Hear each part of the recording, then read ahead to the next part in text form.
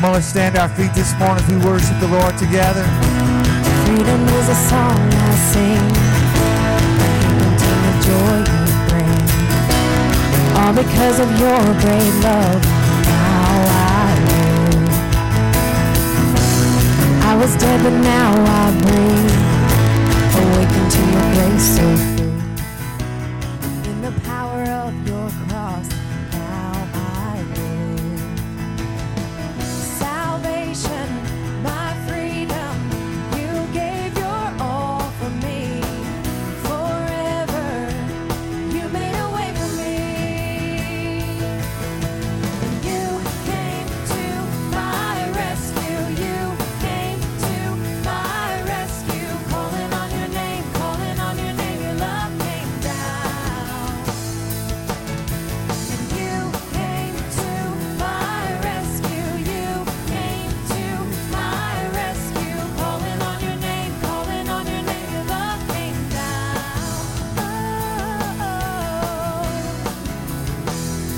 Your love came down. Your love came down. Your love came down. You're the light in the darkest night. You lead me through the storm and fire. When all around my hope gives way, you're my rock. You taught me how to sing your song. You've overwhelmed me with your love. You set my feet to dancing now. You're my God. Salvation, my freedom. You gave your all for me. Forever, you made a way for me. Yeah. You came to my rescue. You came to my rescue. Calling on your name, your love came down. Oh, you came to my rescue. You came to my rescue. Calling on your name, your love came down. Oh, your love came down. Your love came down. Your love came down. Salvation, my freedom, you gave your all for me. Forever, you made a way for me. And you came to my rescue. You came to my rescue. Calling on your name, your love came down. Oh, and you came to my rescue. You came to my rescue. Calling on your name, your love came down. Oh,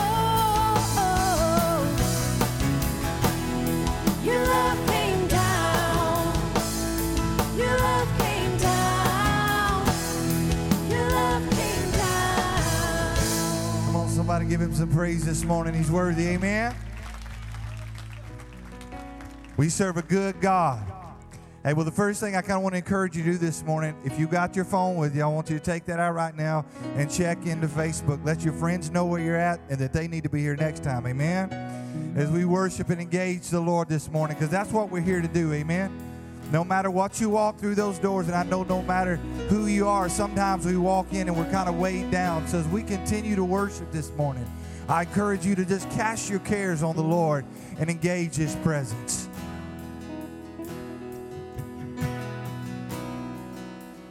Are you hurting and broken within? Overwhelmed by the weight of your sin? Jesus is calling. And you come to the end of yourself. Do you thirst for a drink from the well? Jesus is calling.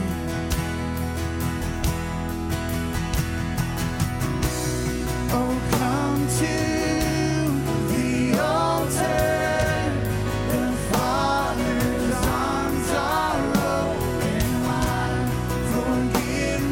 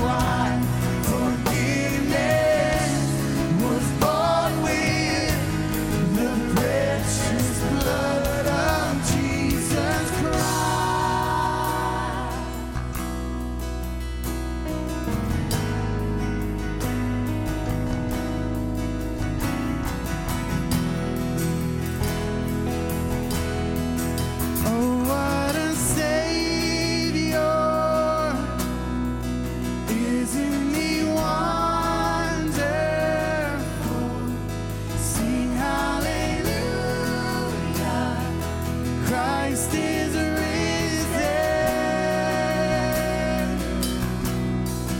Bow down before him, for he is Lord of all. Sing hallelujah, Christ is risen. Oh, what a Savior, isn't he wonderful? Sing hallelujah, Christ is risen. Bow down before him, for he is Lord of all. Sing hallelujah, Christ is risen.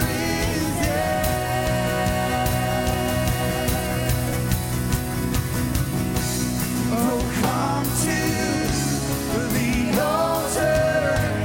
The Father's arms are open wide. Forgiveness was bought with the precious blood of Jesus Christ.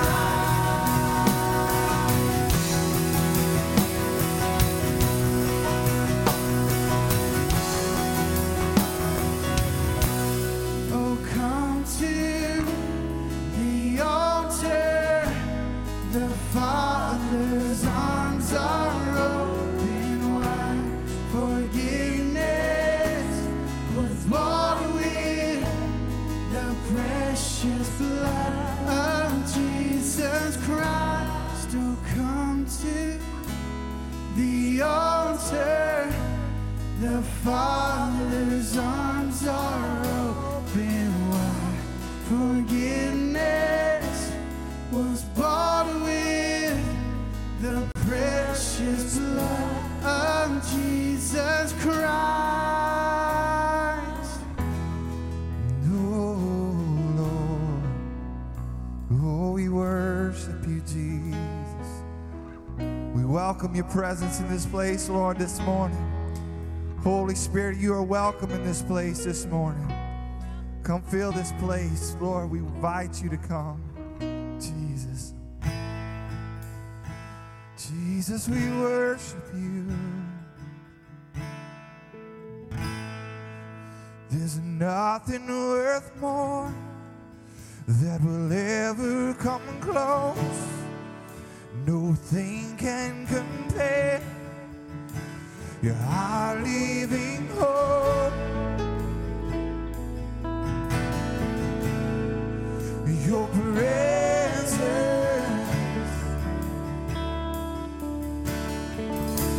taste it and sing.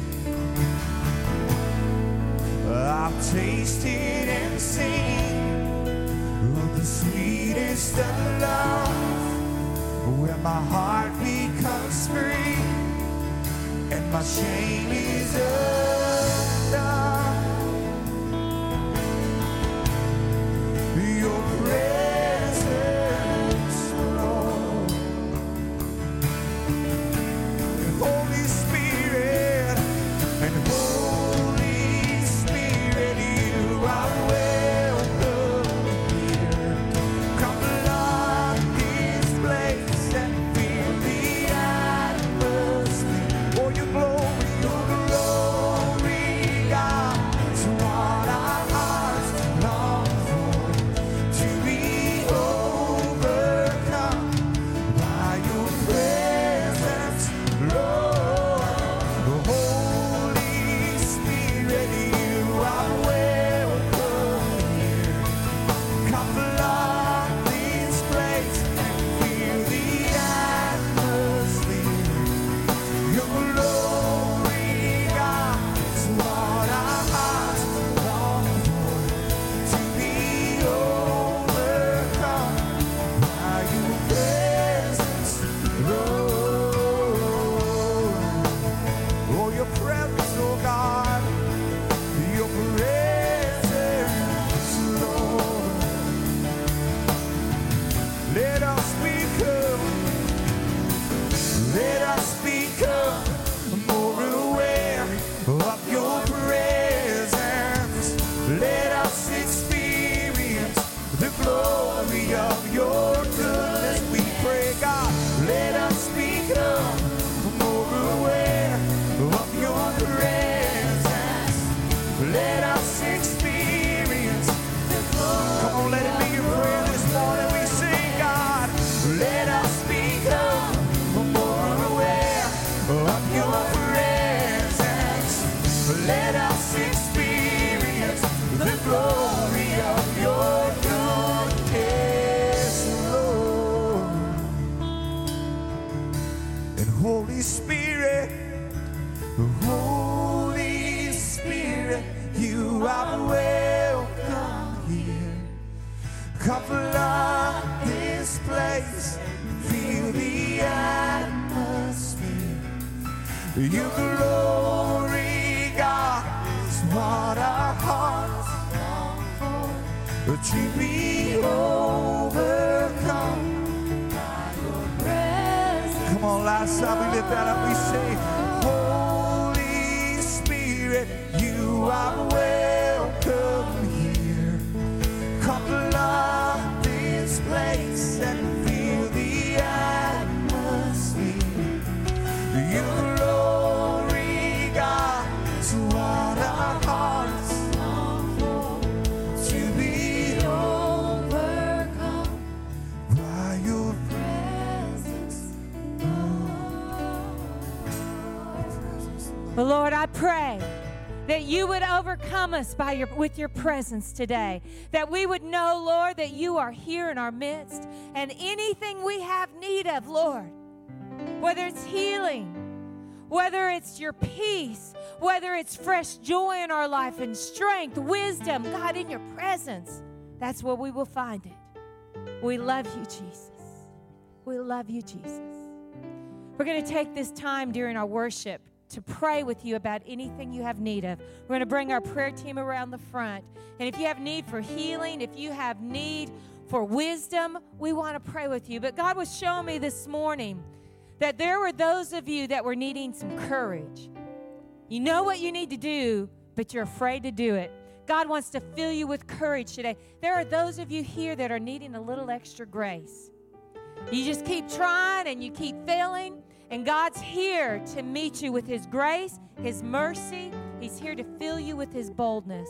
And so I want to encourage you, whatever it is that you have need of today, come around the front, because in his presence, whatever it is you need, it will be met. And when you agree with someone in prayer, you will see power and miracles take place. So as we continue to worship, we're calling our prayer team forward. And I invite you, come to the altar for prayer, because God is here to meet you.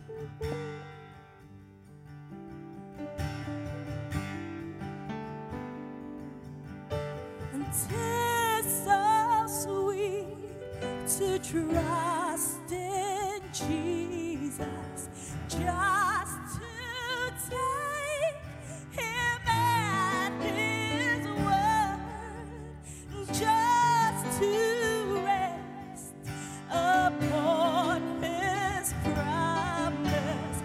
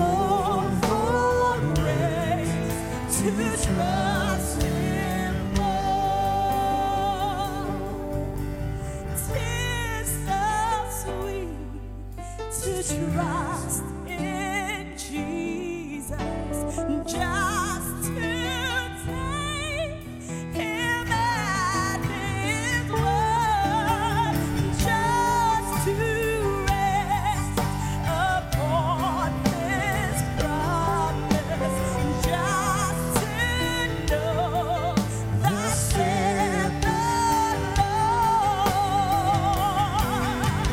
Jesus, Jesus, how I trust him, how I prove him more and more.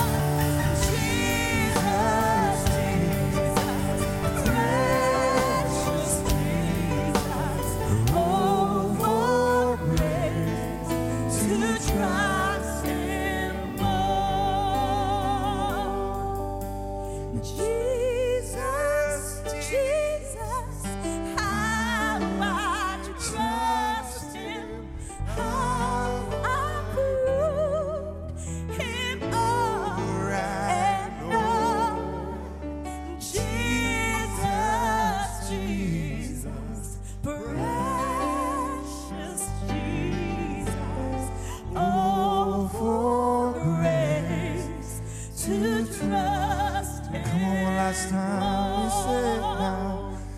Jesus, Jesus, how I trust him, how I prove him over and over.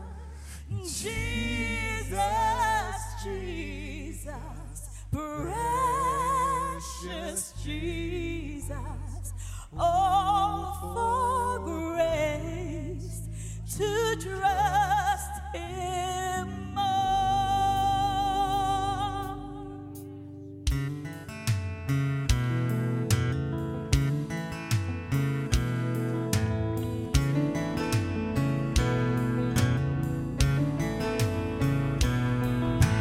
Blessing, honor, strength, and power,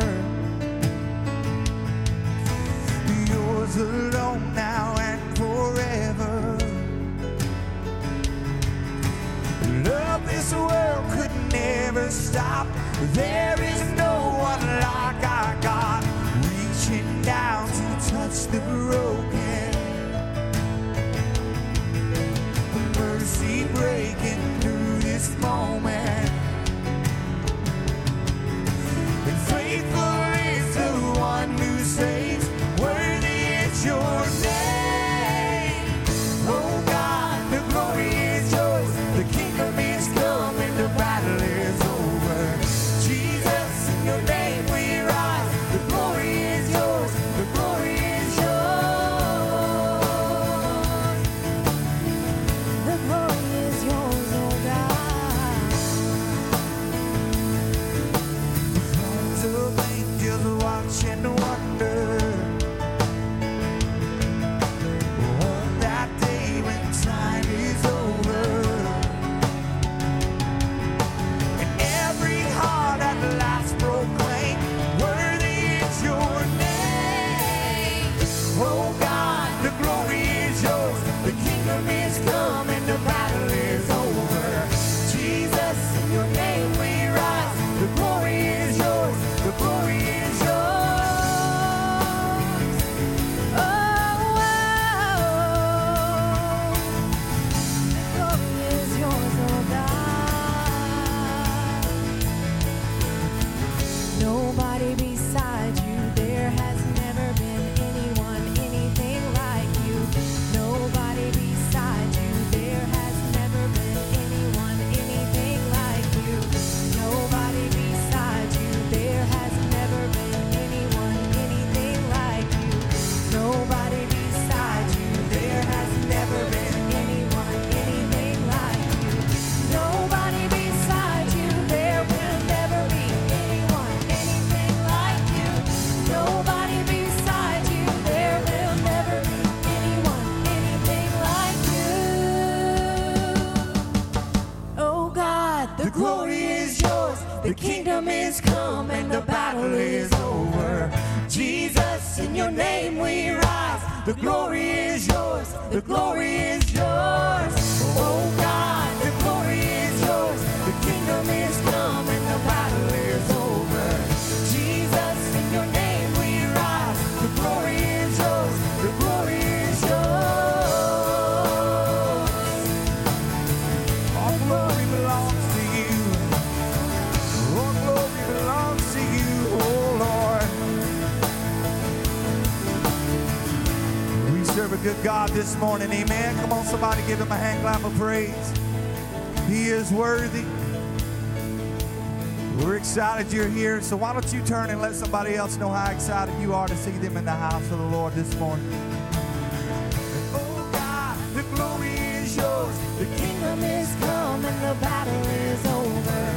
Jesus, in your name we rise. The glory is yours. The glory is yours. Oh God, the glory is yours. The kingdom is come and the battle is over. Jesus, in your name we rise. The glory is yours. The glory is yours.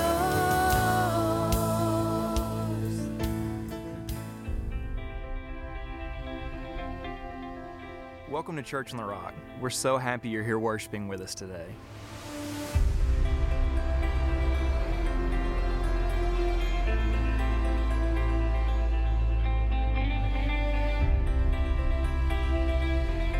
In the chair back in front of you, we have a lot of information about our church. Our inside look lets you know everything about who we are and what we believe in. Our ministry guide gives you plenty of ways to get connected through classes, small groups, and outreach opportunities. If you are a first-time guest, please fill out the white card in the seat back in front of you.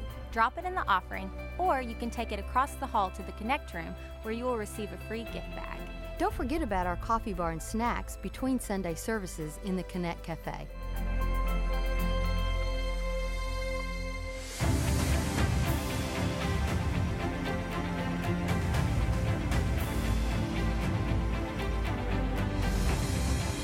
We're so glad you're here, and we hope you know that there's always a place for you at Church on the Rock.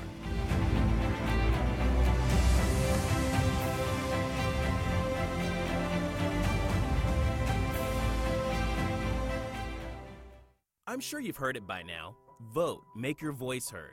And at this point, I'm sure you're thinking, why bother? Why take 30 minutes out of your day to stand in line with strangers when at the end of it all, one vote is just a drop in the bucket? It's just one little vote out of millions and millions, and it doesn't really make a difference. Your voice by itself amounts to nothing more than a whisper, right? So maybe you knew this, maybe you didn't, but there's 60 million committed Christians in the United States, and only about 30 million of them vote in any given election. Maybe the other 30 million are thinking what you're thinking. It's just one vote, so why bother? Perhaps one vote doesn't seem like a lot, but 60 million votes are.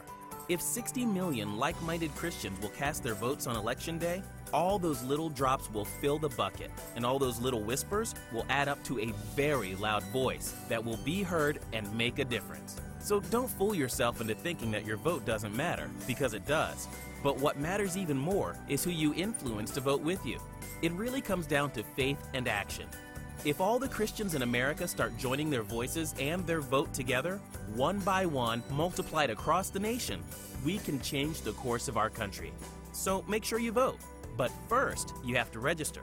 If you're not registered, you can't vote. Register today at www.wallbuilders.com/vote. It will take less than 2 minutes. And then, make sure you vote.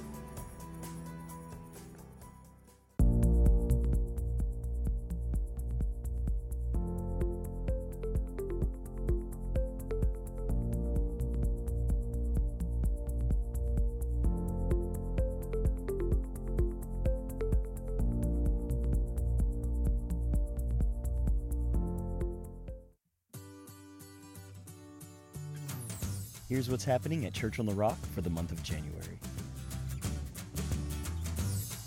Our midweek Wednesday night service is the perfect opportunity for you and your family to grow in your relationship with God. We offer a variety of Wednesday night classes for anyone and everyone. Check out the ministry guide to find a class for you. Your kids will love our amazing Wednesday night children's program in Kids Zone and youth program at Powerhouse. Mark your calendars. On January 20th, we'll have a night of prayer and worship. On Wednesday, January 27th, we have our free hamburger meal and life group promotion night. Also, during the month of January, we are starting the year right with our new year, Next Level, as we seek the Lord with the Proverbs Challenge and prayer and fasting. The week of January 17th through 24th, we are asking everyone to commit to a week of prayer and fasting. Pick up a new year, Next Level flyer for more information. Well, good morning, everyone. This is my favorite thing I get to do as a pastor. I get to dedicate babies. Hi, Gabe. Hey, Pastor. Hi. Who is this? Is that Aslan? Yeah. That's my sister. That's your sister. Well, let her say hello to everybody. Say hi, everybody.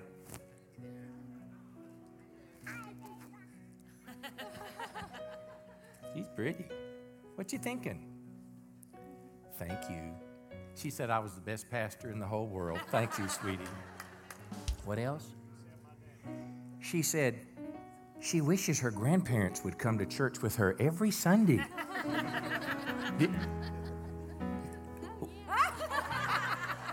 And Wednesday, she meant. You know, baby dedication is really a family dedication. It's the dedication of mom and dad. It's the dedication of grandparents, of aunts, of uncles, of all people that hold this child precious, that we're going to do our best to raise this child to know God. She may get smart one day and try to outsmart mommy and daddy, but she can't outsmart all of us. As we're all watching over her, we're all praying for her. We're all doing our best to leave a godly example for her to follow. But we want to pray for her today that God's going to watch over her, and our trust in God is that one day she'll make her own step to Christ. One day she'll respond to an altar call. One day she'll raise her hand and said, I want to give my life to Jesus. And our prayer is it should be like my wife. My wife was so young when she made her first step to Christ, she can't even remember the day. You know, raising kids in the world today, in some respects, could be scary. Because the world's a pretty evil place out there. But you know what? When the light of Christ shines in us and through us, and the goodness of our God watches over us, we can believe that our kids are going to be a part of the solution, not part of the problem. Lift your hand towards this little girl and this family. Lord, we bless little Aslan today. We bless her mom and dad, Pastor Travis and his wife Whitney on staff here. Two godly people who have affected many lives in the last 10 years. We're very proud of them. I want to pray that they'd be able to raise these kids, Lord, to know you all their days, to walk with you and serve you. These kids would be a shining example of what it means to be a part of a Christian family. Keep little Aslan and Gabe in the palm of your hand, Lord, and do them good all their days. Keep them from evil, danger, and harm. Let there always be food on the table. Let there always be love in their hearts for one another. In Jesus' name, amen. We're very proud of you guys. Pastor Travis and Whitney are two of our next-gen pastors. I want you to give them a big hand. We love you guys a bunch, doing a great job. Whitney directs our Bible college, our son's school as well. God bless you. Good to see everybody today.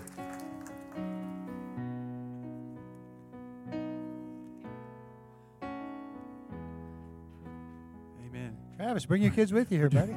I thought about that, and it may be bad for all of us. Anyways, man, we are so glad that you're here, and welcome to Church on the Rock. It's good to see you. It's a great day to worship God. Amen? Amen. We are so happy that you're here. You saw in the last part of the video that this is a year to really draw close to God, right? It's January. It's the beginning of this new year, and there's just a sense that I want to get close to God. And here at the church, we're trying to get everybody on board that this is a year for you to draw as close to God that you ever have. Here are a few things that we're doing deliberately at the church that we want you to be a part of. The first thing is our Proverbs Challenge. We challenge you every day to read a proverb. Today is January 17th, so Proverbs 17. Tomorrow is the 18th, and join us with that. The next thing we want to encourage you to do is make this month a month of prayer. Wake up early, pray, spend time with God. What we're doing here at the church next week is we're having 3 different corporate times of prayer here in the sanctuary. The first one's from 6 to 7 in the morning. There'll be a staff pastor here. And then from 12 to 1 over your lunch hour, if you can make that. And then 5 to 6 every day, we'll be in here praying. If you have some time, come by, connect with us, and pray. It's going to be amazing. Amen? Also, we challenge you to fast next week. Give up something, social media, sweets, do a Daniel fast. It's all about drawing near to God, because God's promise is if we draw near to Him, He'll do what? draw near to us. We have another important announcement. We have a team that's going to Thailand in just a few weeks, and we're so excited about that. But they are raising money right now, and they have a cool little fundraiser going on at Powerhouse next Wednesday, right after the service, about 8:15 at Powerhouse. They are doing what they're calling a pie for Thai. And what that means is Pastor John is going to take pies to the face for donations. So, yeah, everybody give it up for Pastor John. It's going to take probably a lot of money for that to happen. $100 for every clap. Thank you very much. Appreciate it. There you go. But show up with some money. We want to send these young people to Thailand and bless them. Amen? Amen. As soon as Pastor Travis Mikes gets off, and Travis will be down there too. And you want to vote for somebody or nominate somebody, I'm sure we could raise some good money to go to Thailand. Amen. We're going to continue to worship the Lord with our tithes and offerings. You know, in Malachi chapter 3, pretty familiar verse when it comes to this subject. But first of all, the people are just away from God. Their finances are terrible. Their nation's terrible. And they realize they've got away from God. And they say, how do we return? And this is God's answer.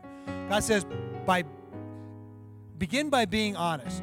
Do honest people rob God? But you rob me day after day. You ask how we have robbed you. The tithe and the offering, that's how. And now you're under a curse, the whole lot of you, because you're robbing me. Bring your full tithe to the temple treasury, so there'll be ample provisions in my temple. Test me in this, and see if I don't open up heaven itself to you and pour out blessings beyond your wildest dreams. For my part, I will defend you against marauders, protect your wheat fields and vegetable gardens against plunders, the message of the God of the angel armies. You know, when we talk about tithing, first of all, that tithe is the 10%. According to the Word of God, it's holy. It's something you return to the Lord. So a lot of times we give our tithes, but you're not really giving. It's a more appropriate statement to say we return our tithe to the Lord. And anything above that's an offering, something, a seed you're planting where God will bring this back in your life. And as I'm standing up here, I'm not trying to sound pushy. You can come to this church and never give a dime. That's not the point. But as a church, we want you to be blessed. I mean, how many want to be blessed? And to do that, you got to go by God's Word. And I've been in this situation where the credit card people were calling and the bill collectors, and it was just a crazy time in my life. And that's when I decided to take this step. And the first time of year is a great time to take a step and say, hey, I'm going to trust God in my finances, return that 10% to the Lord. But if I was asked this question, and don't raise your hand, but if I said, how many tithers out there? I mean, how many of us would raise our hands? And what would that feeling be if you weren't able to raise your hand? Because a lot of the things we do in church life have to do with how it looks to other people.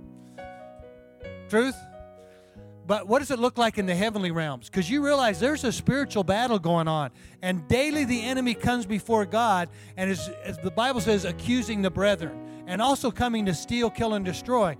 And I wonder if he comes sometime and says, I'm going to attack this church. I mean, they're trying to do a building program. You know, I'm going to come and try to steal from them. And then God does roll call. He said, how many tithers down there?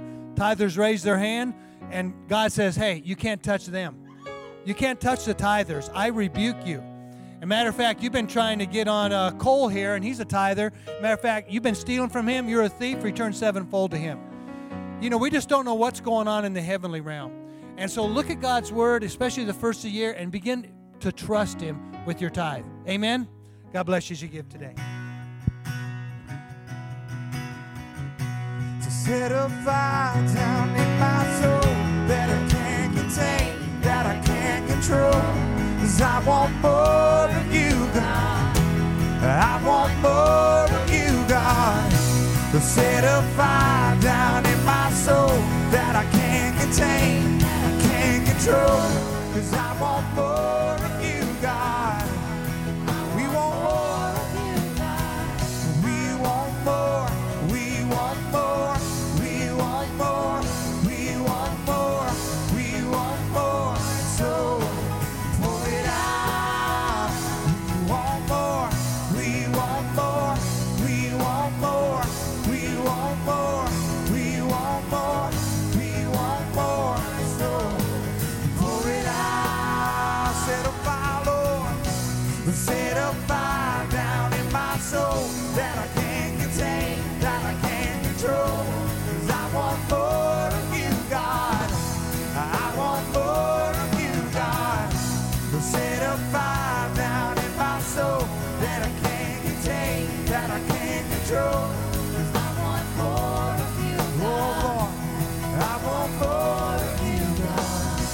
We're going to sing that again, but what are you singing? Are you just singing cute little words, or are you asking God, Lord, would you let there be more of your presence in my life when I'm at work? Lord, would you let me be more like Christ? Would you let me have more discernment in my life so I could know right from wrong?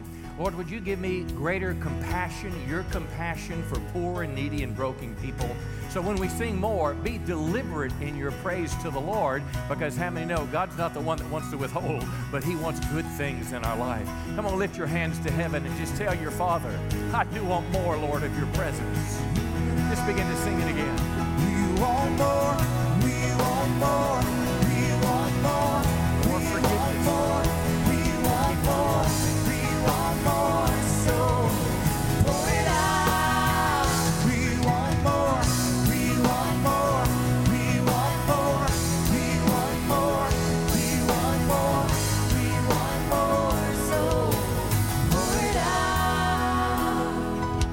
Well, praise the Lord. Come give Jesus a big hand this morning. The Lord Jesus is worthy. Come on now, give him a big hand today. Worthy of our praise. Praise the Lord. Hey, great you're here. Why don't you tell your neighbor you are really glad to see them this morning. You are glad they're at church today. Well, praise the Lord. We are doing a series called Awakening. Can you say that with me? And I can tell you how you would not have to awaken so early on Sunday morning. Come to church on Saturday night. There's more chairs and you got your whole Sunday to sleep in or have fun. But the series Awakening, we're using the term awaken as a call to wake up spiritually. How many know you can be spiritually asleep? Yeah, just like at work sometimes, you know, you're trying to work, but you're kind of nodding off. We're using it as a phrase to call us to a greater sense, a deeper walk with the Lord. To awaken is to begin to serve the Lord, accomplish His will for our lives. To awaken means to awaken from backsliding. Now, all of us as Christians have either been on a plateau or slipped back a little bit.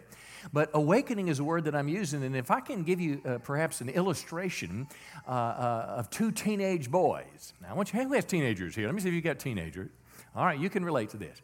Imagine it's Friday evening and Dad says, hey, I'm going to go to work in the morning, but I'll be back around lunch. I want you boys to do the yard. I want you to cut the grass. I want you to edge it. I want you to blow the rocks real good. And lo and behold, Dad gets up off to work at 7 o'clock. And one of the boys gets up about 8:30, and begrudgingly he's out there because he knows it's the right thing to do. Dad's giving him a car, puts gas in the car, takes good care of him. But the other brother is just snoozing. And he's snoozing at 9:30. He's snoozing at 10:30. And long and behold, it's 11:30, and he's still snoozing. And Dad comes in, and he sees one boy out in the yard cutting the grass. And he opens the door, and there's the other boy. And he just, Now, I want to ask you a question. In your spiritual life, which boy are you like? Are you the boy that's serving the Lord, that's doing what Dad's asked you to do, or are you the boy that's kind of, hanging back a little bit, hanging loose, recovering from the weekend? Now, I say this not to make you feel bad. I don't want to make you feel guilty, but what I want to do in this series is challenge you here in early January about the spiritual patterns you're going to set for your life in this new year. What spiritual standards are you going to embrace as you go in this new year? What's going to be important to you? What are you going to do with your time and your money? How are you going to serve the Lord? What impact is your life making as you go into this new year? Because I'll tell you, friends, as I reminded you last week, our nation, America, is in trouble. How many know that? Everybody knows it, but most people don't know what the solution is. Can I tell you what the solution is for America? It's a spiritual awakening. It is a great awakening in America, and next week we're going to talk about that. We're going to talk about what could happen in America and what I might do to see a spiritual turnaround. But this morning we're going to talk about an awakening in the church, because I can promise you this, friends, the nation will never have a spiritual awakening unless the church has a spiritual awakening. And how many know it's not the building we're talking about? I'm talking about myself. I'm talking about you, that when we have a personal spiritual awakening and it begins to spill out into the community, how many know the light of God is shining out and people in our community will change as they turn their hearts to Christ? Come on, somebody say praise the Lord this morning. But this morning, I want to talk about a church awakening. It's the title of the message. And I want to begin in the book of Revelation. Revelation chapter 3, if you've got a Bible, you might turn there. But in Revelation chapter 3, the book of Revelation was written by John, or John the Beloved, he was called. He was one of the inner circle, Peter, James, and John. He was arguably the person on this earth that was closest to Christ than any other. John was the one apostle that church tradition suggests that didn't die a martyr's death, yet he was exiled on the island of Patmos. And the Bible says it was the first day of the week. It was the Lord's Day. It was Sunday, and he was in jail, but he wasn't depressed and discouraged. He was putting God first, and the Bible says he was in the Spirit, and he had an open vision. And in this vision, Jesus was communicating. An angel was speaking to him, and he wrote down the book of Revelation. But the book of Revelation was written originally to 7 churches in Asia Minor. And I want to pick one of these churches. The thing is, I looked through these pages, is 2 of the churches, I think it was 2, perhaps 3, he didn't have any criticism about at all. But most of them, he found that they were spiritually asleep. Listen to the first, Revelation chapter 3, verse 1. And he writes to the angel of the church in Sardis. Sardis was the city. When writing to an angel, it's not talking about a heavenly being with wings. It's the Greek word angelos. It means messenger. So he's likely writing to the senior leader there in the church. And notice what he says. He said, I know your works. I know what you're doing. I know all about you. Now, if you're sitting here today, this is a Protestant church broadly. We would call ourselves an interdenominational church, an evangelical church, a charismatic church, but broadly, it's a Protestant church.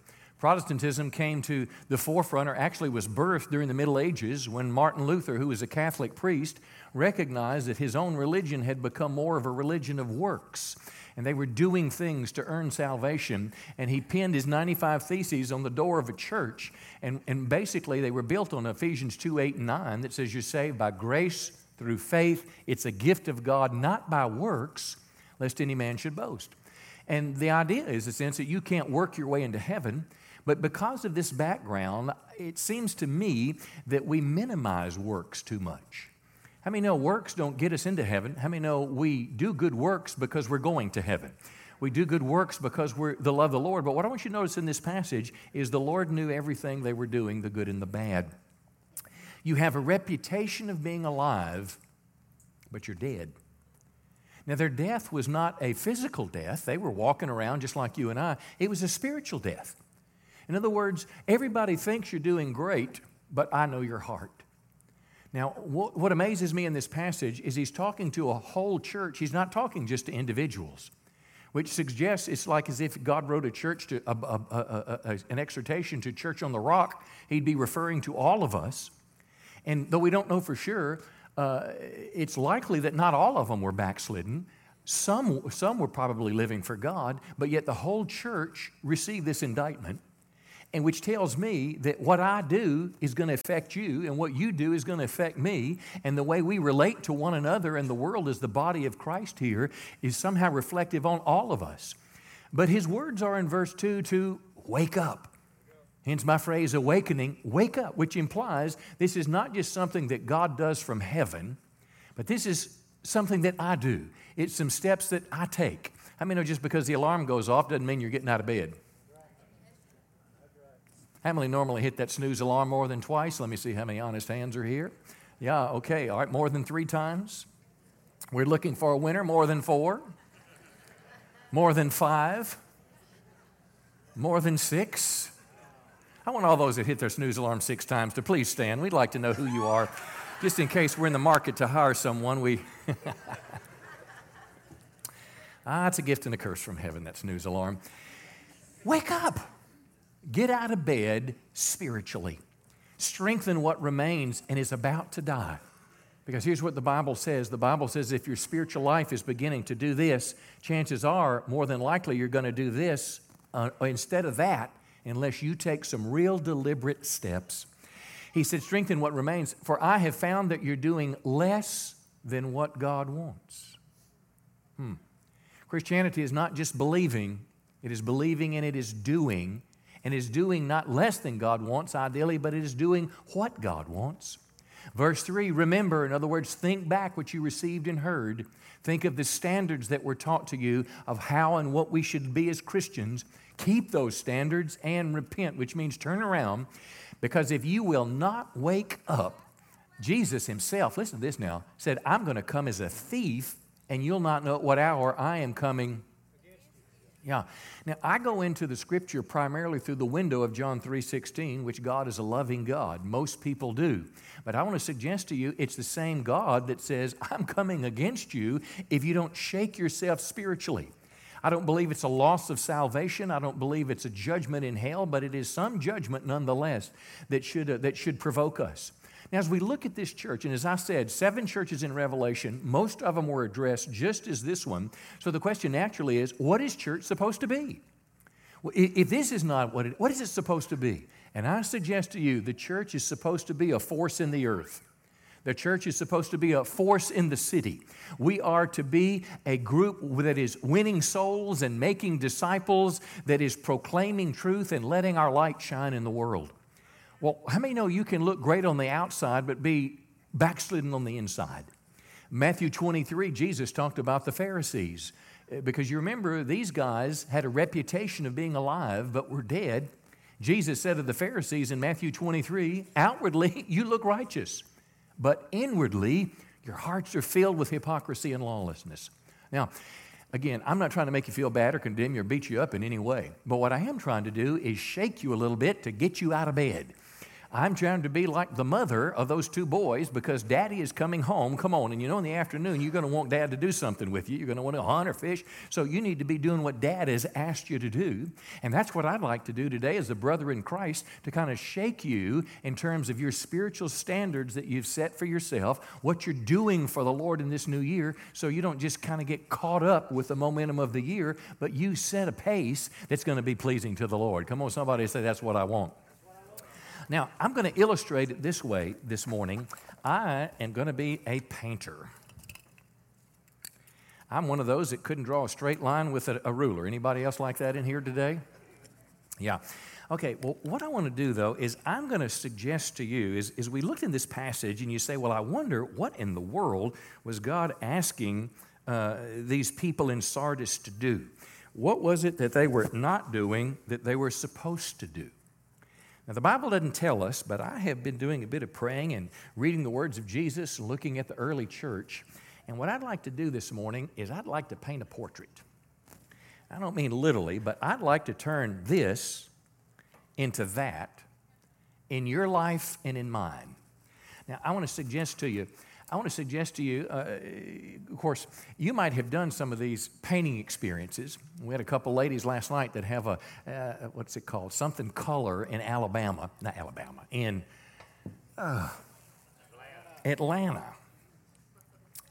right down the road. Anyway, my wife and my daughter, both my daughters, went to see her one day, and they went in there, and she gave them something that looked like that. She gave them a portrait. All it had was a white background. And, of course, they're saying, we can't draw, we can't paint. And she's saying, I'll show you how. And after a couple hours, it turned out to be that. And now we've got 3 little crosses hanging on our wall in our hallway. So what I'm going to suggest today is God has given all of us a paintbrush. And we can either paint on this fabric, we can either paint on a beautiful picture, or we can do nothing. But I will suggest to you that a church is supposed to look like that, and it's very deliberate. I came up with a half a dozen things that I think give us a portrait of what a church that is alive and awakened about what she's doing in the earth and about what she looks like. And I'm going to suggest that these are like brush strokes, and hopefully you can relate to my message in this today. But what I'm talking about in the rest of the message is what causes an awakening in the church. How do you paint this portrait, and what do you put on it?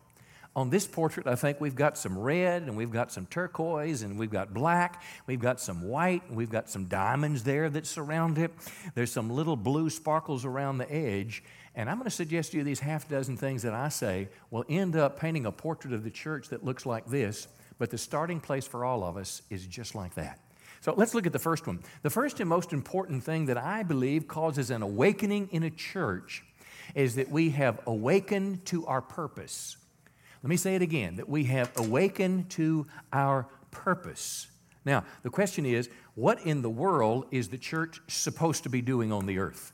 What should we be thinking about every day?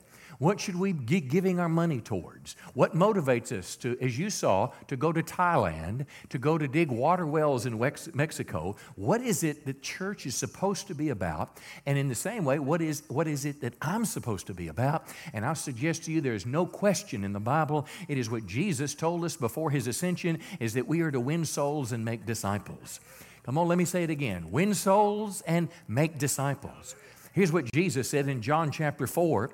Jesus is speaking, and He's speaking to an agrarian society, and He said there's 4 months between planting and harvest.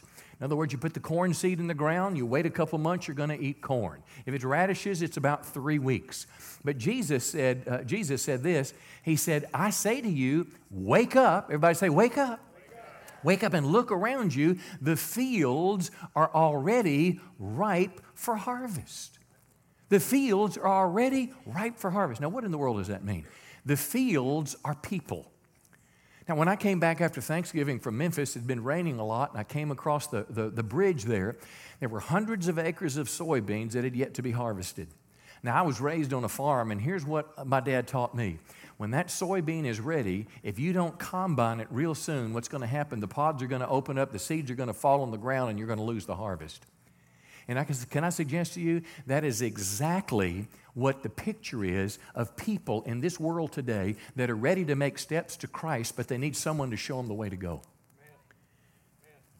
This week, I live in Redwater. I was coming home, I think it was Wednesday, but I was going back to my house, and at 12:30, 2 police cars were going east on Highway 67, real fast, lights blaring, turned on 2148. I didn't know what was wrong, but later on, I heard that there had been a shooting across the street from the school. A 16-year-old boy, who my daughter said was in one of her classes, was not in school that day, but instead was across the street, got a shotgun, shot into a house, and killed a pastor's wife. Well, why did that happen? I'll tell you, friend, because somebody that was lost, who, like those soybeans in late November and early December that were ready to be harvested, and no one had gone out to collect the harvest, evil just began to bubble up in his heart, and now he's destroyed his life. Hopefully someone in prison will one day be able to reach him with the gospel, but it is the number one thing that you and I have been called to do on this earth. Let me illustrate it in my personal life. I'll give a few examples today. I made a Facebook post a couple days ago. We're reading through the book of Proverbs. Hopefully you're joining us. Today's chapter 17. This morning I read chapter 17, posted it, and you can certainly do the same with friends. But on the 10th, the Proverbs, the first chapter 10, verse 1, said, a wise son makes a happy or a glad father, but a foolish son is a shame to mom. And what I did that day is I wrote how proud of my children that I was. I said something like, I've never bailed them out of jail. A policeman's never come to my door, them being drunk. We've not had to go and have a baby out of wedlock. All the things that parents are concerned about. And I posted that online. Well, I got a comment from a friend that I went to high school with 42 years ago. Now, listen to what he said. I know I don't look that old, but I am a little older than some of you. First thing he said was, John Henry, that's what they used to call me. He said, you did well. And I'm thinking, oh, that was a nice thing. Mom's a good mom. But then he said this, what a difference we could have been if we would have been bolder for Christ in high school. 42 years ago, I was with him 2 years in that school, and this is what my portrait looked like. Now, I wasn't a Christian. I went to church. I knew the difference between right and wrong, but I didn't care. What I wanted to do is live for myself and have fun and forget about the harvest out there or anything like that. I want to suggest to you that God wants to use you and use me to make a difference or an influence in people's lives. And it's not just the act of leading someone to Christ.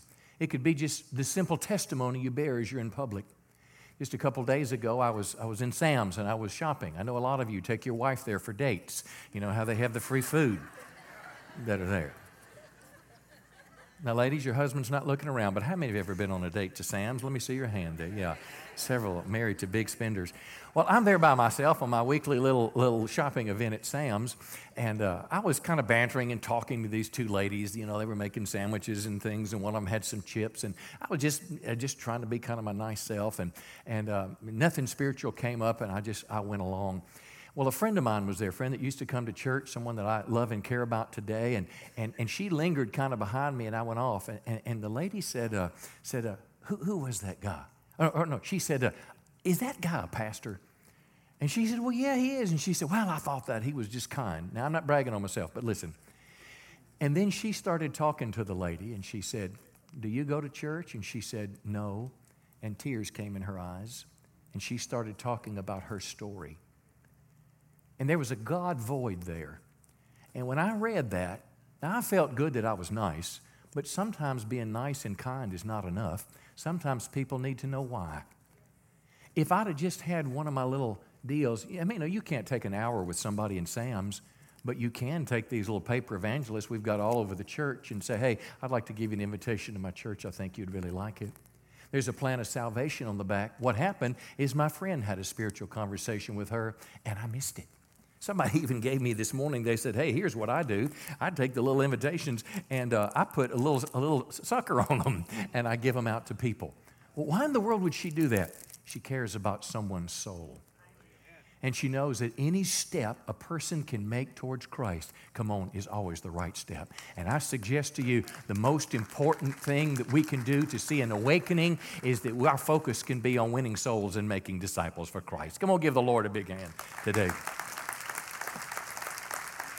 Mark chapter 11, let me go quickly this morning. The second thing is an awakening to prayer. If you want to see a church that begins to make a difference in the community, how many know the community is bound by darkness? How many know Satan is called the god of this world? How many know what we need to do is we need to become what Jesus said is a house of prayer? Mark chapter 11, verse 17, Jesus is teaching them, and he said, is it not written, say it with me, that my house should be called a house of prayer for who? For all nations. Now, what in the world does that mean? Jesus said this. Jesus said not only a place to pray, but I suggest to you that a house of prayer for all nations means this. We're not just praying for ourselves and one another. We're praying for what's going on out there in this crazy world. And the best way I can illustrate to you how to be that is pray with you. So why don't you just stand to your feet with me for about a minute, and we're going to take just a minute and become a house of prayer. I'm going to lead you in prayer, and I want you to agree with me, and you can either pray out loud the way that I'm praying and agree with me. Can we do that for just a minute? Let's just start praying like this right now. Father, we just want to thank you today that prayer works and you hear prayers, and we're going to take just a minute and ask you to forgive us, Lord, for allowing the world to become so dark. Forgive us, Lord, because our portrait is in many cases white and it's prayerless. But we want to begin to pray today, Lord, for the Muslim world. We want to pray that there would be a great spiritual outpouring in the Muslim world, that multiplied millions of Muslims would come to Christ, and those that are persecuting and beheading Christians around the world would stop that in some way you would protect our brothers and sisters. Come on, pray with me right now. Protect our brothers and sisters that are losing their homes and losing their lives because of what's happening. Lord, we want to pray for our own nation today that the new president that's going to be elected would be a godly man or a godly woman. Come on, pray for that right now. I'm not just praying for my favorite or who I like, but I'm praying that you would send us a man to help make the turn. Send us a woman to help us make the turn back to righteousness. And we even pray today, Lord, for our own president. We ask you to bless President Obama today. We ask you today that he would begin to walk with you in a way he's never walked before, that he would serve you, that he would be someone that has had a spiritual transformation the last days of his office, that the Lord Jesus Christ would reach out to him, we pray today, and we pray this in Jesus' name. Now, what did we just do? We were a house of prayer for a few minutes. We were praying outside of ourselves. We weren't just praying for more ducks to be flying in the sky. Come on, somebody say, praise the Lord. Ducks are good, but we were praying that God's Spirit would move on the earth. Now, I'll tell you this, friend, we have lots of opportunities to pray in the walls of this church, but we'll never become a house of prayer here unless you're a house of prayer, come on, where you live. Until you get up out of the bed and become a house of prayer. Until you turn the radio off in your car and become a house of prayer in the radio. If this will define define who we are, there can be an awakening in our community. Come on, somebody say, praise the Lord. You may be seated just a second. Let me give you another one that I think is profound. We need an awakening to spiritual warfare. Now, stay with me on this one. What do you mean, preacher? Ephesians 6:12, inspired scripture says, we are not fighting against flesh and blood enemies. In other words, the enemy is not the Democrat, the enemy is not the Republican, the enemy is not the particular group of people, but Scripture says we're fighting against evil rulers and authorities of the unseen world, against mighty powers in the dark world and evil spirits in heavenly places. What does this mean? There's something going on that you can't see that influences what's happening in the world. There's an evil activity in the world, and most of us are blind to this, but I think a church that is awakened spiritually is very much aware of this unseen spiritual world and stands in the gap with prayer and Spirit-led activity. Let me illustrate it to you. If you look in the pages of Scripture, you see when Moses was a little boy, Satan decided that he was going to stop the move of God, so he decreed through the Pharaoh that every child, every Egyptian child that was born a male would be killed in the Nile River. The Nile was their god, and a sacrifice was made to this river of these children. When Jesus was a little boy, King Herod heard about that there was another king that was born. His name was Jesus. King Herod became jealous. He became threatened, and he too demanded that in a large circle in the area where he believed Christ was, every child under a couple years of age would be killed. There's a demonic desire to stop, what the child can produce. There's a demonic desire to take little children like we dedicated today and either turn them into evil or squelch their life. We see it happening in America today at the rate of 1 million children a year through abortion. And it seems like our nation doesn't care. I'm going to suggest to you there's something behind the abortion industry. There's a demonic presence. There is an evil. Last year, numbers of videos came out, and it showed the bartering of babies. It showed the selling of baby parts. It showed the barbarism that was happening. We have somehow become hardened to what happens in an abortion for an older child. In a partial birth abortion in one room in the hospital or in the birthing clinic, a parent is excited as about the baby's about to be born.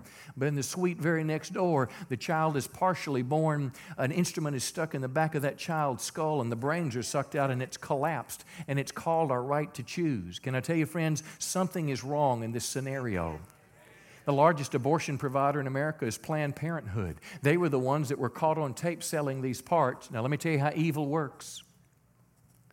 We saw it around the nation. People talked about it in the halls of Washington, but our president lacked the courage to veto the bill when the last funding bill came across his desk.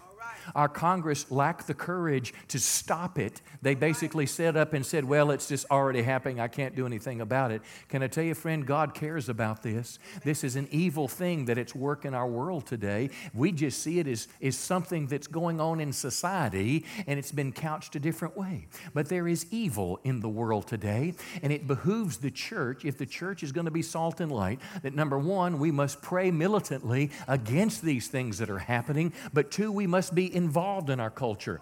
You and I cannot retreat because the world is getting darker and darker.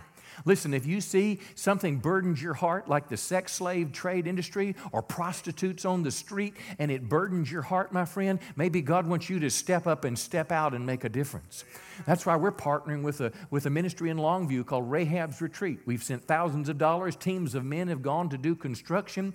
A woman that was a prostitute at one time has gotten saved and filled with the Spirit, and she's turning an old nursing home complex into a place to house up to 125 women and their children to get them out of that. What is that? That is spiritual warfare. That is engaging in culture. In our world today, the hot button among young people is social justice. Well, my friends, I want biblical justice. I don't know what the definition of your social justice is, but listen, social justice is more than just giving a condom to every child in America today. Social justice is telling what's true and standing for what's true and having the courage. Now listen, this group that made the videos about Planned Parenthood, now what Planned Parenthood is doing is they're going to sue them, and they're going to take as much money as they takes, as many lawyers it can to kind of crush the voice of opposition. Can I tell you, it's a spiritual battle, and God is looking for Christians, come on, Christian churches that will experience an awakening with spiritual warfare, love people, but call right, right, and wrong, wrong, and have the courage to stand up. Tell your neighbor he's doing better than I thought he was going to do this morning. Let me give you another one. 1 Peter chapter 1. There is an awakening to holiness and righteous living that's desperately needed in the church. The scripture says in Psalms, who will ascend into the hill of the Lord? Who will go into his holy place? He who has clean hands and a pure heart.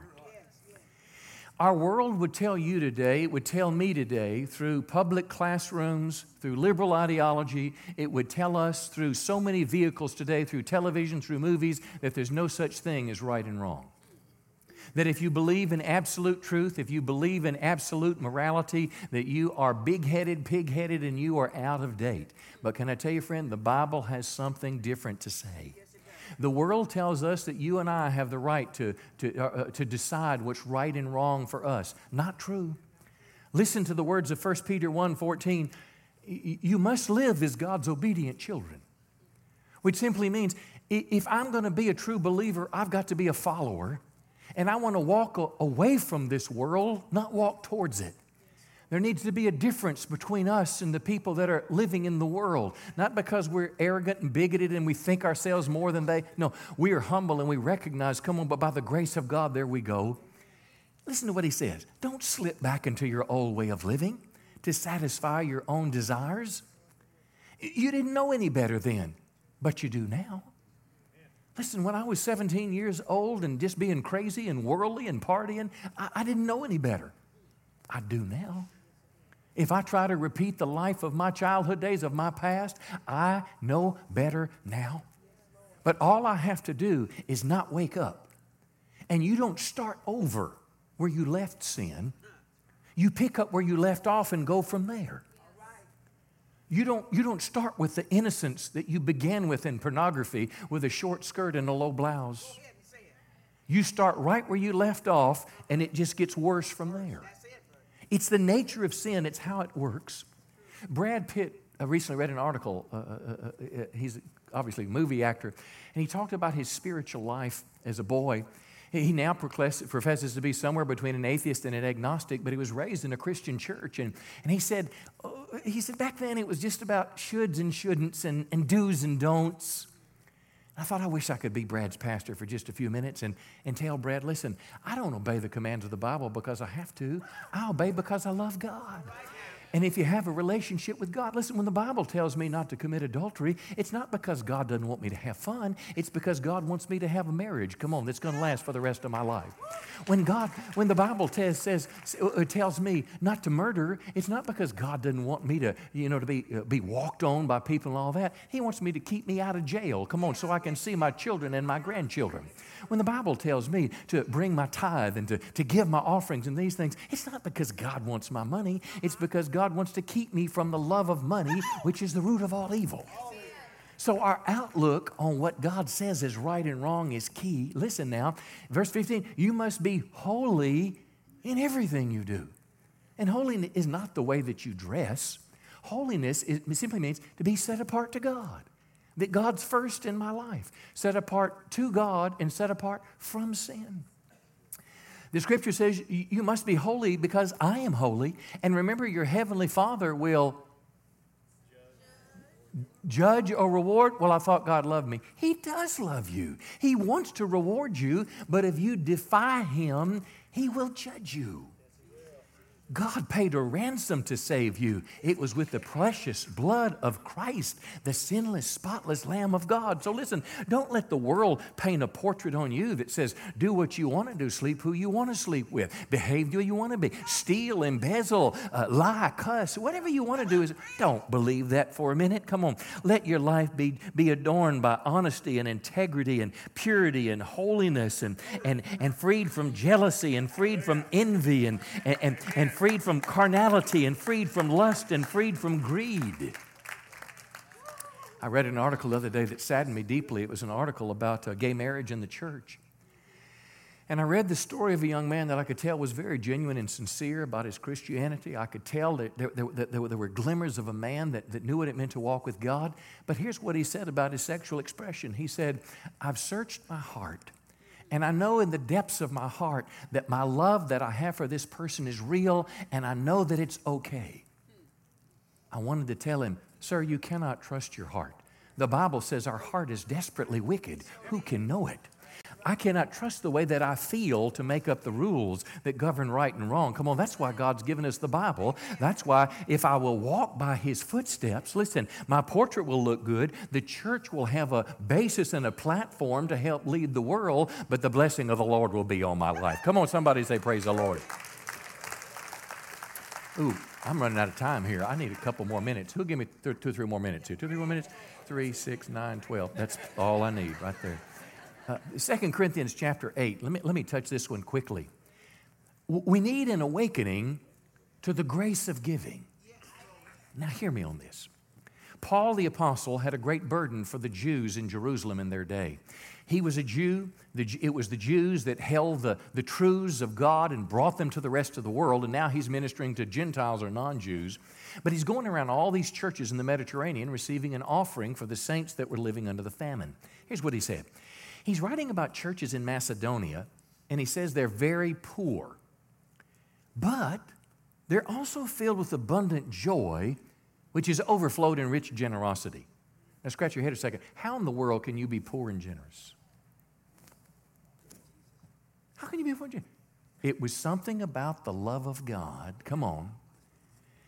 They're rich and generous. I testify that they gave not only what they could afford, but they gave more. And they did it of their own free will. Nobody made them. These people begged them again and again for the privilege of sharing with the believers in Jerusalem. Since you excel in so many ways, I want you to excel in this grace of giving. Now let me share a story, and I'm ashamed of it, but I want to tell you something in my own life. I've been a tither forever. 30 years. That's not a big deal. I give sacrificially to the Imagine More. But we also, Lynell and I made a vow that every time we go to church, whether it's here or anywhere else, we're always going to give some kind of an offering, bring our tithe or give our offering. And we give something to the poor, something to feed needy people. Doesn't matter what it wasn't that much money. But the last few months, God's been dealing with me about how He's blessed me and how I need to share more with people. I'm embarrassed to say this, but I have a stingy side. And I was giving some amount to the poor, and I felt last week the Lord say, I want you to double that. And I didn't do it. Now, I did today, but it wasn't that much money. But after I didn't do it, I began reflecting on this and said, why am I not like these Macedonians? Where was my joy in what little God asked me? I could easily have afforded 10 times as much as He asked me. I wasn't begging anybody to share with this privilege of sharing. What was wrong with me? There's a part of me that needs some paint. There's a part of my heart that God wants to turn into this pretty silver, but instead of silver is selfish. Am I talking to the right crowd? Let me ask you a question. Is there any paint on your paintbrush? Is there any paint on your portrait? When it comes to winning souls and making disciples and being a house of prayer? Are we sleeping? I'm not trying to make you feel bad. I'm just trying to get you to start doing the works that God is wanting because He's watching, and it doesn't start with a feeling, it starts with an action. And our actions can awaken our society. Ooh, let me give you one more. You see, God wants to use our money to advance His work, and we can say yes or no. But there is something about the grace of giving that I want in my life. Come on, how about you? And it's not just an amount, but something in my heart. Let me give you one last one. 1 Corinthians 1, an awakening to unity and order in the church. A week or so ago, we had some missionaries in from Canada, and we had lunch with them, some other friends, and they were talking about the church. They'd gone to several of the services and said, they were very complimentary about, what the Lord's doing. And they said, well, what's going on there? Why is the church healthy as it is? And And I didn't say anything, and I've been thinking about that. And here's what I've come up with. The first one is I think we genuinely try to have a place where the presence of the Lord is welcome. Genuinely try to please God. And here's the second thing. I think we genuinely try to love people. I think we genuinely try to get along with people. And because of that, there's a place where God's Spirit is available to dwell. Now listen, I'm talking for just a moment about a church in unity and in order. And I'm not talking because there's a problem in our church. It's healthy and we want to guard it. 1 Corinthians says this, I appeal to you, brothers, by the name of the Lord Jesus Christ, that all of you agree. Now, that doesn't mean you're all Republicans or Democrats or we all wear blue shirts and black shoes. But what it means is there be no divisions among you and that you be united in the same mind and the same judgment. What's it talking about? It's talking about when it comes to the Bible, my opinions, my desire to be needed and recognized and all that, have to be secondary to the mission of the church. I cannot listen, if I get angry with you or hurt with you, I cannot give myself the liberty to go to Facebook. I cannot give myself the liberty to gossip about you. I cannot give myself the liberty to pull away my love from you, but I need to go towards you and forgive you like the Bible said. I need to treat you as a brother and not an enemy. I need to get along, because it's the place of unity that God pours out His blessing. It's the place of a united body of believers that are a representation to the world that this God thing must be real. Listen now, it's the fact that black and white, can worship together in the South. It is the fact that somebody in their tough-looking motorcycle apparel can sit by somebody who has never been out of the yard before. Are you with me today? Can sit on the same row in church and worship the same God, but that doesn't happen unless we choose to guard the unity of the church. It will not happen. Listen, if rebellion gets in my heart, I can destroy what's happening. I can influence every person in my circle. And I guarantee you half of us have been in a church experience where people weren't getting along and they were backbiting and they were doing everything. And before you know it, somebody with influence rose up and they said, I'm more spiritual. I have this, I have that. Listen, follow me. And before you know it, the church begins to crumble and her witness and testimony in the world is out the window. Listen, let me say this. Our leaders aren't perfect in this church, but unless they ask you to drink Kool-Aid like Jim Jones, if you'll just go along with your elder and go along with your life group leader, go along with your children's director upstairs. I know when you pick up your child, you know that your child is perfect, and they try to tell you that your child bit some child today. Please just believe them today. Please don't think they're out to hurt you or harm you or speak evil of your little girl. Don't let something get in your heart. But let there be a portrait, that's produced not only of your life and mine, but of the church of the Lord Jesus Christ. That the world can look at and say, there must be a God. Those people have that God. I want what they've got over there. Somebody say, praise the Lord today. He's worthy of all of our praise. Stand to your feet today. We're gonna close in prayer. My time is up today. Well, listen, if you remember, they're going to put these thoughts on the screen here, and I want to ask you to do one thing. And on a serious note, give me just 4 or 5 minutes, and then we'll close. We're going to do a song. We're going to have an opportunity for prayer and do a song and then dismiss. And I want to ask you, when they start that song, unless you just have an emergency or have to be somewhere, wait just a few minutes before you run to Bryce's, or wherever you go, Cracker Barrel, because it may be that someone is being drawn to God and they need activity that pulls them to the cross, not away from it. But I want to give you an opportunity for prayer in just a moment. But remember the fact of that church in Revelation in the city of Sardis. Jesus said, I know your works. I know what you're doing.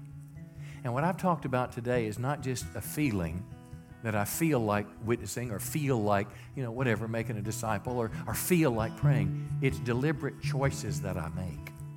It's the portrait that I paint. And I wonder if we could just stand before the Lord today and simply say this, Lord, help me, Lord, to awaken to my purpose.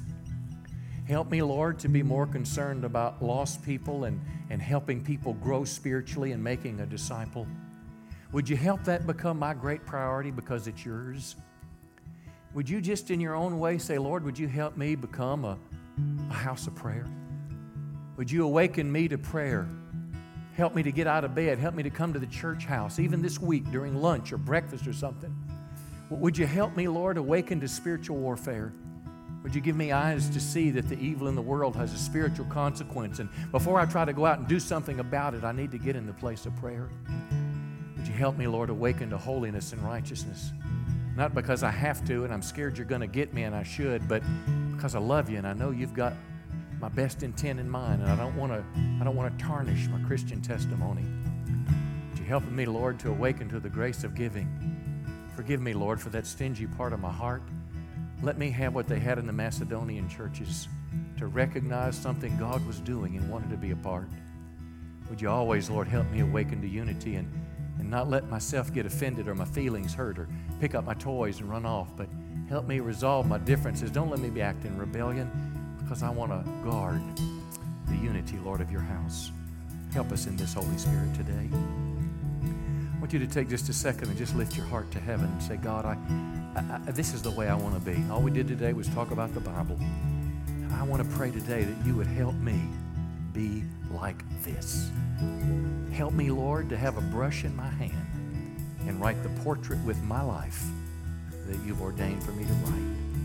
In Jesus' name. Let's close with a personal prayer if you're here today and say, Pastor, something really touched me in this message, and I feel like I need to seize that. I tell you, here's something I know. When the Spirit of the Lord moves in our midst, there's a voice within the voice within the voice. And that voice, when it talked about unity, for example, maybe a bad church experience came up in your mind, something that happened a long time ago. Or maybe some unforgiveness in your heart to someone. And you know in your heart that Jesus said if you don't forgive, he won't forgive you, but you've closed yourself. And the Holy Spirit put his finger on it. You need to come to God and give God that and close it in prayer. Listen, we'll pray for anything in this moment. But the most important thing I'd like to pray for you today, if you're here and you're not a Christian. This has been a message for Christians today. But let me tell you something that I didn't know as a boy. I just kind of thought everybody was a Christian. I thought if you went to church, it made you a Christian. If your parents were a Christian, then you were a Christian. It's not true. What makes you a Christian is when you surrender your heart to Christ. It's when you receive him as your Savior and begin to follow him as your Lord. Something supernatural happens when you surrender your life to the God who created you. You are born again, and he gives you a brand new start, and he sets you on a new course. If this is resonating in you right now, and you need to make a commitment of your life to Christ. Maybe you've gotten away from God. You walked with him at one time, but just kind of gotten away. I can't think of a better day to start the new year than recommitting your life to him. So as our prayer team is coming to the front right now, we're going to do this last song. If you want to commit your life to Christ, I want to ask you to just come and meet us at the cross. If you're coming back to the Lord, come and meet us at the cross today as we pray. Come on, sing one last time. You come and let God do something. This could be your miracle moment, either committing your life to Christ or in the place of prayer. I love you very much. You will see amazing days, 'cause we need your revival. Holy Spirit fire, burning ever brighter in our souls. The kings and kingdoms flowing, your people growing. King of kings we need, Lord, 'cause we need your revival. Holy Spirit fire, burning ever brighter in our souls. The kings and kingdoms holy, hear your people calling. King of kings, we need a miracle. Oh, we serve a good God this morning. He's so faithful. Amen. Well, if you're here this morning and you still need prayer before you leave, hey, I just encourage you. The prayer team will remain around here for a while to pray with you for anything or everything that you're going through this morning. But if not, hey, feel free to be dismissed. And, man, we look forward to seeing you next week. God bless you. Hope you have a great week. We need your revival.